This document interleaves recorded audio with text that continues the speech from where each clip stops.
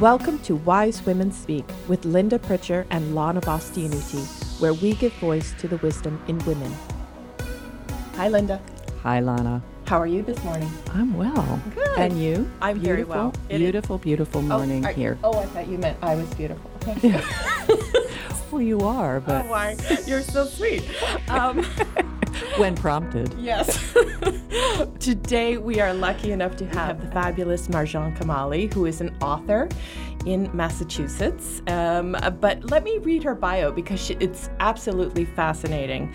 So Marjane Kamali was born in Turkey to Iranian parents and grew up in 7 countries across 5 continents. Her debut novel, Together Tea, was a Massachusetts Book Award finalist, an NPR WBUR Good Read, and a Target Emerging Author selection.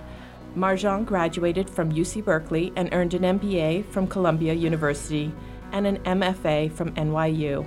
Her short stories appear in the anthologies Let Me Tell You Where I've Been and Tremors, and she's written essays for the Wall Street Journal and the Los Angeles Review of Books. Her novel, Together Tea, has been translated into Italian, German, Norwegian, Czech, and Slovak, and was recently adapted for the stage. Her second novel, The Stationery Shop, will be published by Simon & Schuster in 2019. We're looking forward to that one. Marjane has taught writing at Boston University and currently teaches at Grub Street, the nation's largest creative writing center.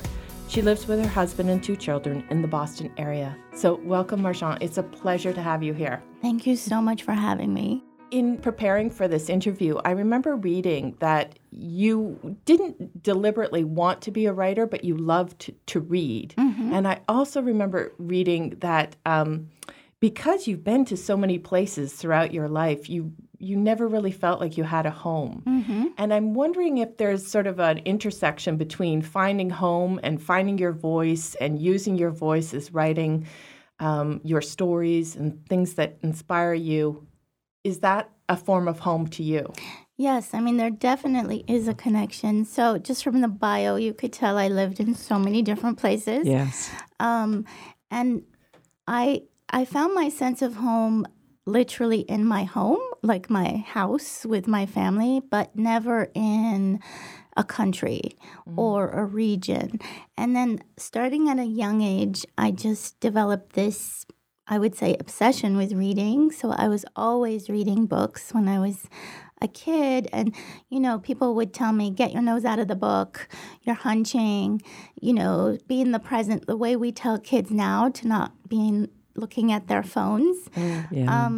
But I just found reading to be my absolute favorite activity. And then as I was growing up and trying to find a sense of home, initially I tried so hard to find it in like a physical place, but eventually I realized that my home really is with language. And then my love of reading turned into sort of a love of writing. And I think that's common for a lot of writers because you almost want to give the experience that shaped you so much back to other people by writing a book. So that's really how it's all connected. And I really find my home still in books and in literature. Do you find when you're writing that you lose yourself? Yes, on the good days. On the good days. Yes. So, some days you sit and you don't lose yourself and you just keep thinking about the laundry or your to-do list or all the other things you have to do. And those are not the best days. Some days you sit and something takes over. Yeah. Usually it's the characters who take over. And those are the best days. Those are the days when it's a sense of discovery and things happen that you don't know how they happened and you're taken by surprise and you end up being, shocked like, oh my God, she died? I didn't think she was going to die. And those are the best days. That's when you really lose yourself. And that's the high that keeps you going back to it. Yeah. So when she dies, that just is something, or something dramatic like that, that's just something that comes out of you, like in the moment. On the good days. Yeah. On the good days when you get in the flow. Yeah. You get in the flow and things start to happen and characters do things that you didn't expect, and you as a writer are just as surprised or moved as maybe one day a reader will be. I'm not saying every day's like that. No. Yeah. And that's part of the navigating the ups and downs, when you have clarity and then when your mind gets kind of overwhelmed, probably thinking about the laundry or the other things you have to do. Mm-hmm. So how do you manage to move between those two places? Do you ever get really caught up where you get stuck, or do you know that the flow will return, and so you feel secure that even if it's for a little bit of time or a long period of time, that it always will return? Well, it took me a long time to understand that sense of flow and that kind of adrenaline high doesn't occur all the time, and that if it doesn't occur, it doesn't mean you should stop. Right, okay. I think in my 20s, I thought that every time I sat down, the magic had to happen. Yeah. And every time I sat down, I had to produce incredible work. And if I didn't, I would get discouraged, and it would make it harder to sit down the next time. And I think it really took me years to realize that you have to sit down and do your work anyway. And sometimes the magic will happen. It's like tapping into this vein of like just magical potion. And sometimes it doesn't, but I think I've learned that regardless, you have to show up. Yeah. Do you write every day? Do you make that kind of a discipline? Does that seem like work? Or I do not. Just play? I do not write every day. And I know there's this huge mantra where writers say the only way to do it is you should write every day. However, I believe most of those writers are maybe men who have like 3 wives each, because most of my female author friends who are raising a family cannot write every day. It just doesn't happen. Yeah. And that's the other thing I learned. I used to think if I'm not writing every day, then I'm not a writer. And that would, again, kind of stymie the progress in my 20s and even in my 30s. And then I realized you really don't need to write every day. You just need to write, in a sort of schedule that's right for you, and that's different for everybody. There is no one size fits all. Yeah, I love that it's because so important. It's so true. Especially, I don't know, women sometimes are really rule bound. Like we think there's only one right way to do something, and then we feel like if we can't manage that within our lives, well, we make meaning out of it. We say, well, I guess it's never meant to be, or I'm not meant to be a writer, or I'm doing it wrong, so it's not going to be any good. And we talk ourselves out of doing what we feel drawn to do. Yes. And it's such a waste.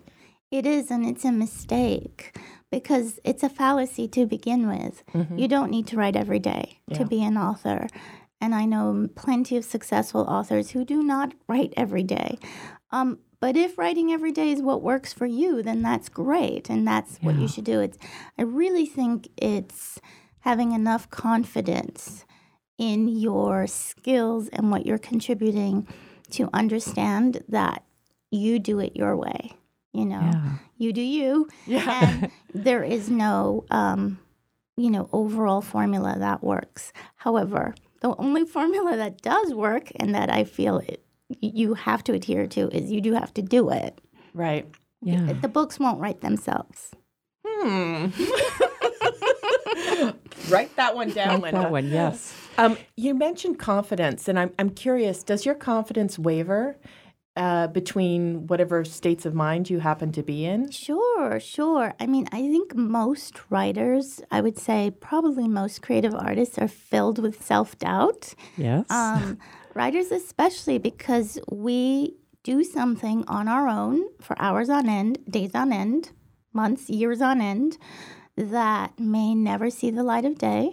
We don't get feedback or recognition right away often. It takes years usually. And so your confidence does waver.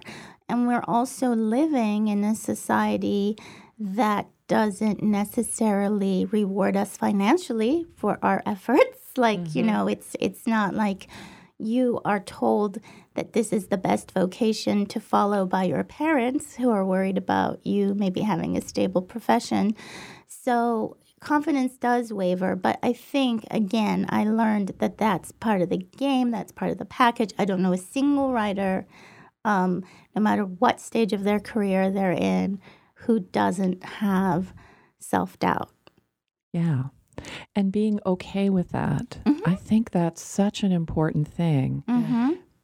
Lana was saying earlier that often people get really tripped up because they think that it should be one way. And you were saying this before about how when you were younger, you thought it was really critical to always have success the minute that you sat down. I mean, success in your own mind, like I'm creating something, it's working well, I feel good about it. Right. And just to realize that that's not really, that's not the human condition. Our thinking rises and falls. And to be at ease with that is something it sounds like you've come to an understanding of, and that's serving you well as a writer because you just continue to write. Yes, and I think, that sense of perfectionism that I had in my early 20s, it often led to paralysis. Yes. Because I thought, here I am, I'm sitting down to write, and what I need to produce has to be brilliant. And as I tell my students now, it's never brilliant on the first try, ever, ever. I mean, maybe once in a blue moon when you hit that magical state, but usually you go through so many drafts of things, so much ends up on the cutting room floor. You have bad days, you have good days.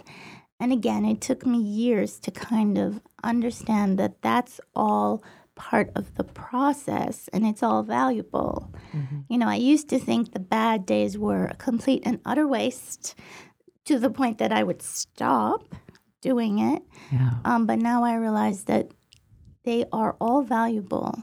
And, if you're trying to be so perfect on the page from the get-go, you're just going to paralyze yourself and freeze. It's so valuable to hear. Yeah, it is very valuable to hear. Absolutely, especially for young women to hear this when they're first starting out and they think everything has to be perfect. We're right in the middle of graduation for a lot of kids, and I'm sure they're paralyzed in terms of, well, what do I do? I have to get the perfect job. I have to create the perfect career. So their confidence, I'm sure, takes quite a bit of a hit. I'm curious, when you're in flow, does that also come for you with just confidence? You're just like, you don't even have to think about it. You're just there.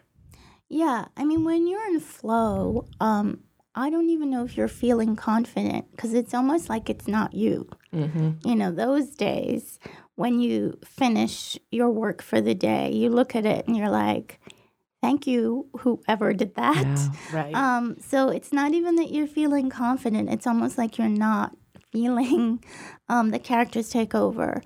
Those are, really good days, but not every day is like that. And I think a lot of the things that I'm saying about writing could be almost an analogy for those young people who are graduating at this time of year because you're not going to get it right the first time.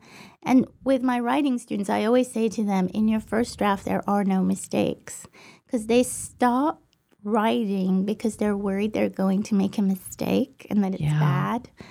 And I often tell them, I'm like, it's supposed to be messy and you're supposed to make mistakes.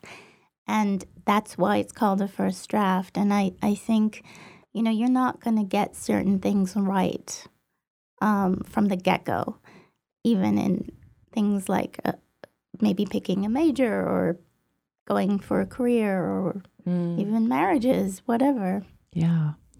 Yeah, I think there's so much pressure because it appears as though it's really an outside-in world and that everything is being created outside and we're just reacting to it.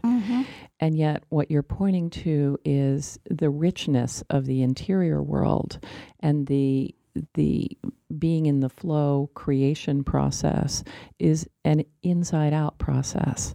You're in the moment. You're fresh with fresh ideas. and then you're just creating. And too often people get stuck in that outside in, thinking that it's everything outside that's really dictating how it's going to be. And if they get trapped there, they don't really produce much that's creative and wonderful and really makes it out into the world ultimately. Right.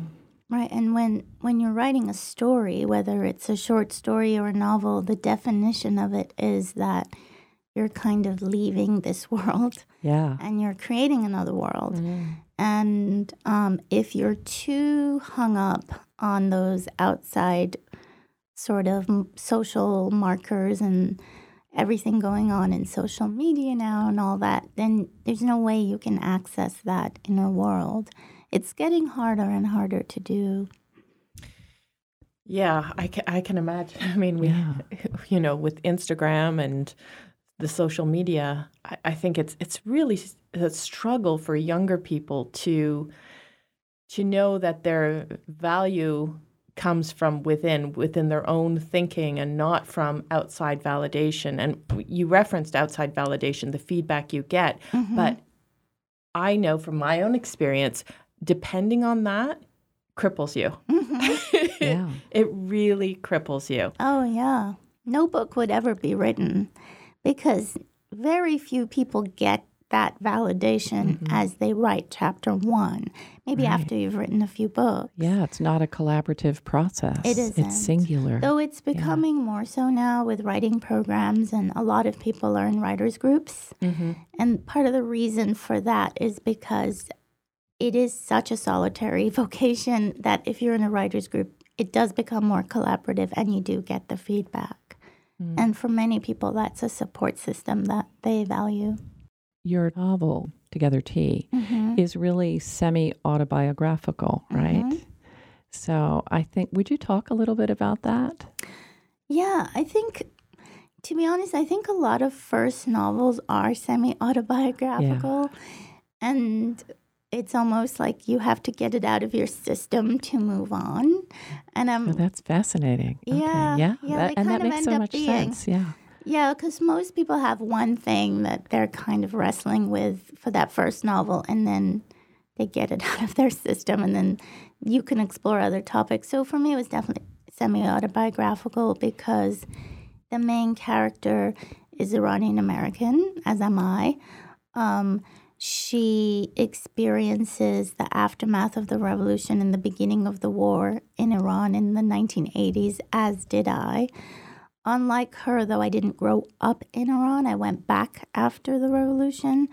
But we have other similarities. She went to Columbia Business School, so did I. However, her mother makes spreadsheets to find her the perfect husband, and my mother did not do that.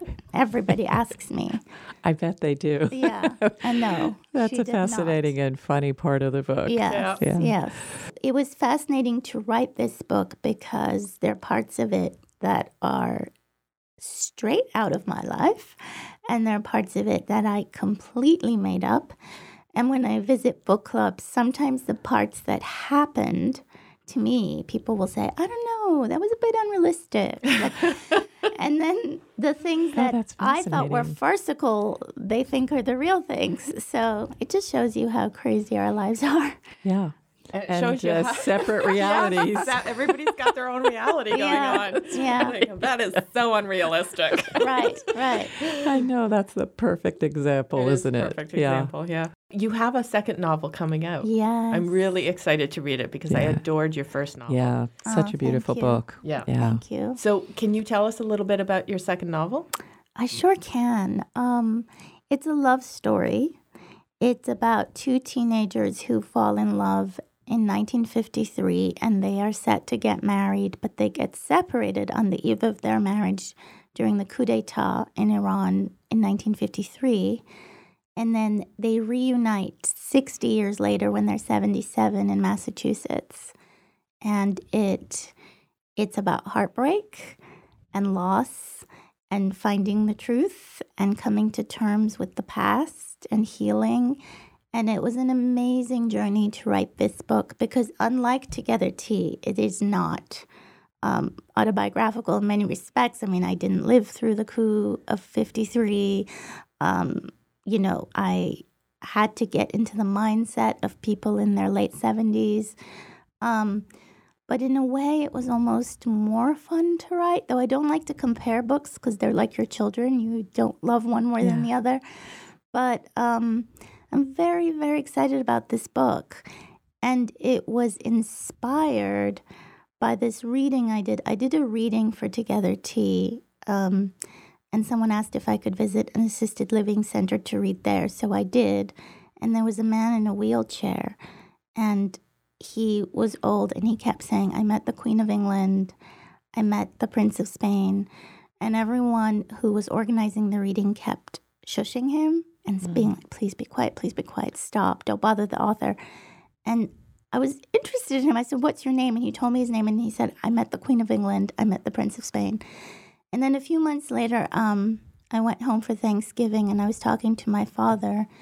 And this man who had said all those things was Iranian. So I mentioned his name to my dad. And because my dad claims he knows every Iranian living in the U.S., though he doesn't. But, let him have it. That's right, yes. I mentioned his name, and my dad said, oh, he was one of our most decorated foreign dignitaries. Really? He met the Queen of England. He met the Prince of Spain. And he told me all about his career. Oh, my God. And then I just sat there thinking, what are we doing to our older people? This man is in a wheelchair in an assisted living center, and he's telling the truth about his experiences, and he's being dismissed right off the bat. So that's what inspired me to write a book about someone who's older in the opening scenes, though ultimately, then we go back to when they're young and, cover the love story. Oh, that's beautiful inspiration. Yeah. That's you what never know where it's going to come from. Yeah, you really don't. Yeah. But he really touched me because his story touched me. Yeah. And the fact that he's sitting there and no one's really listening. Yeah.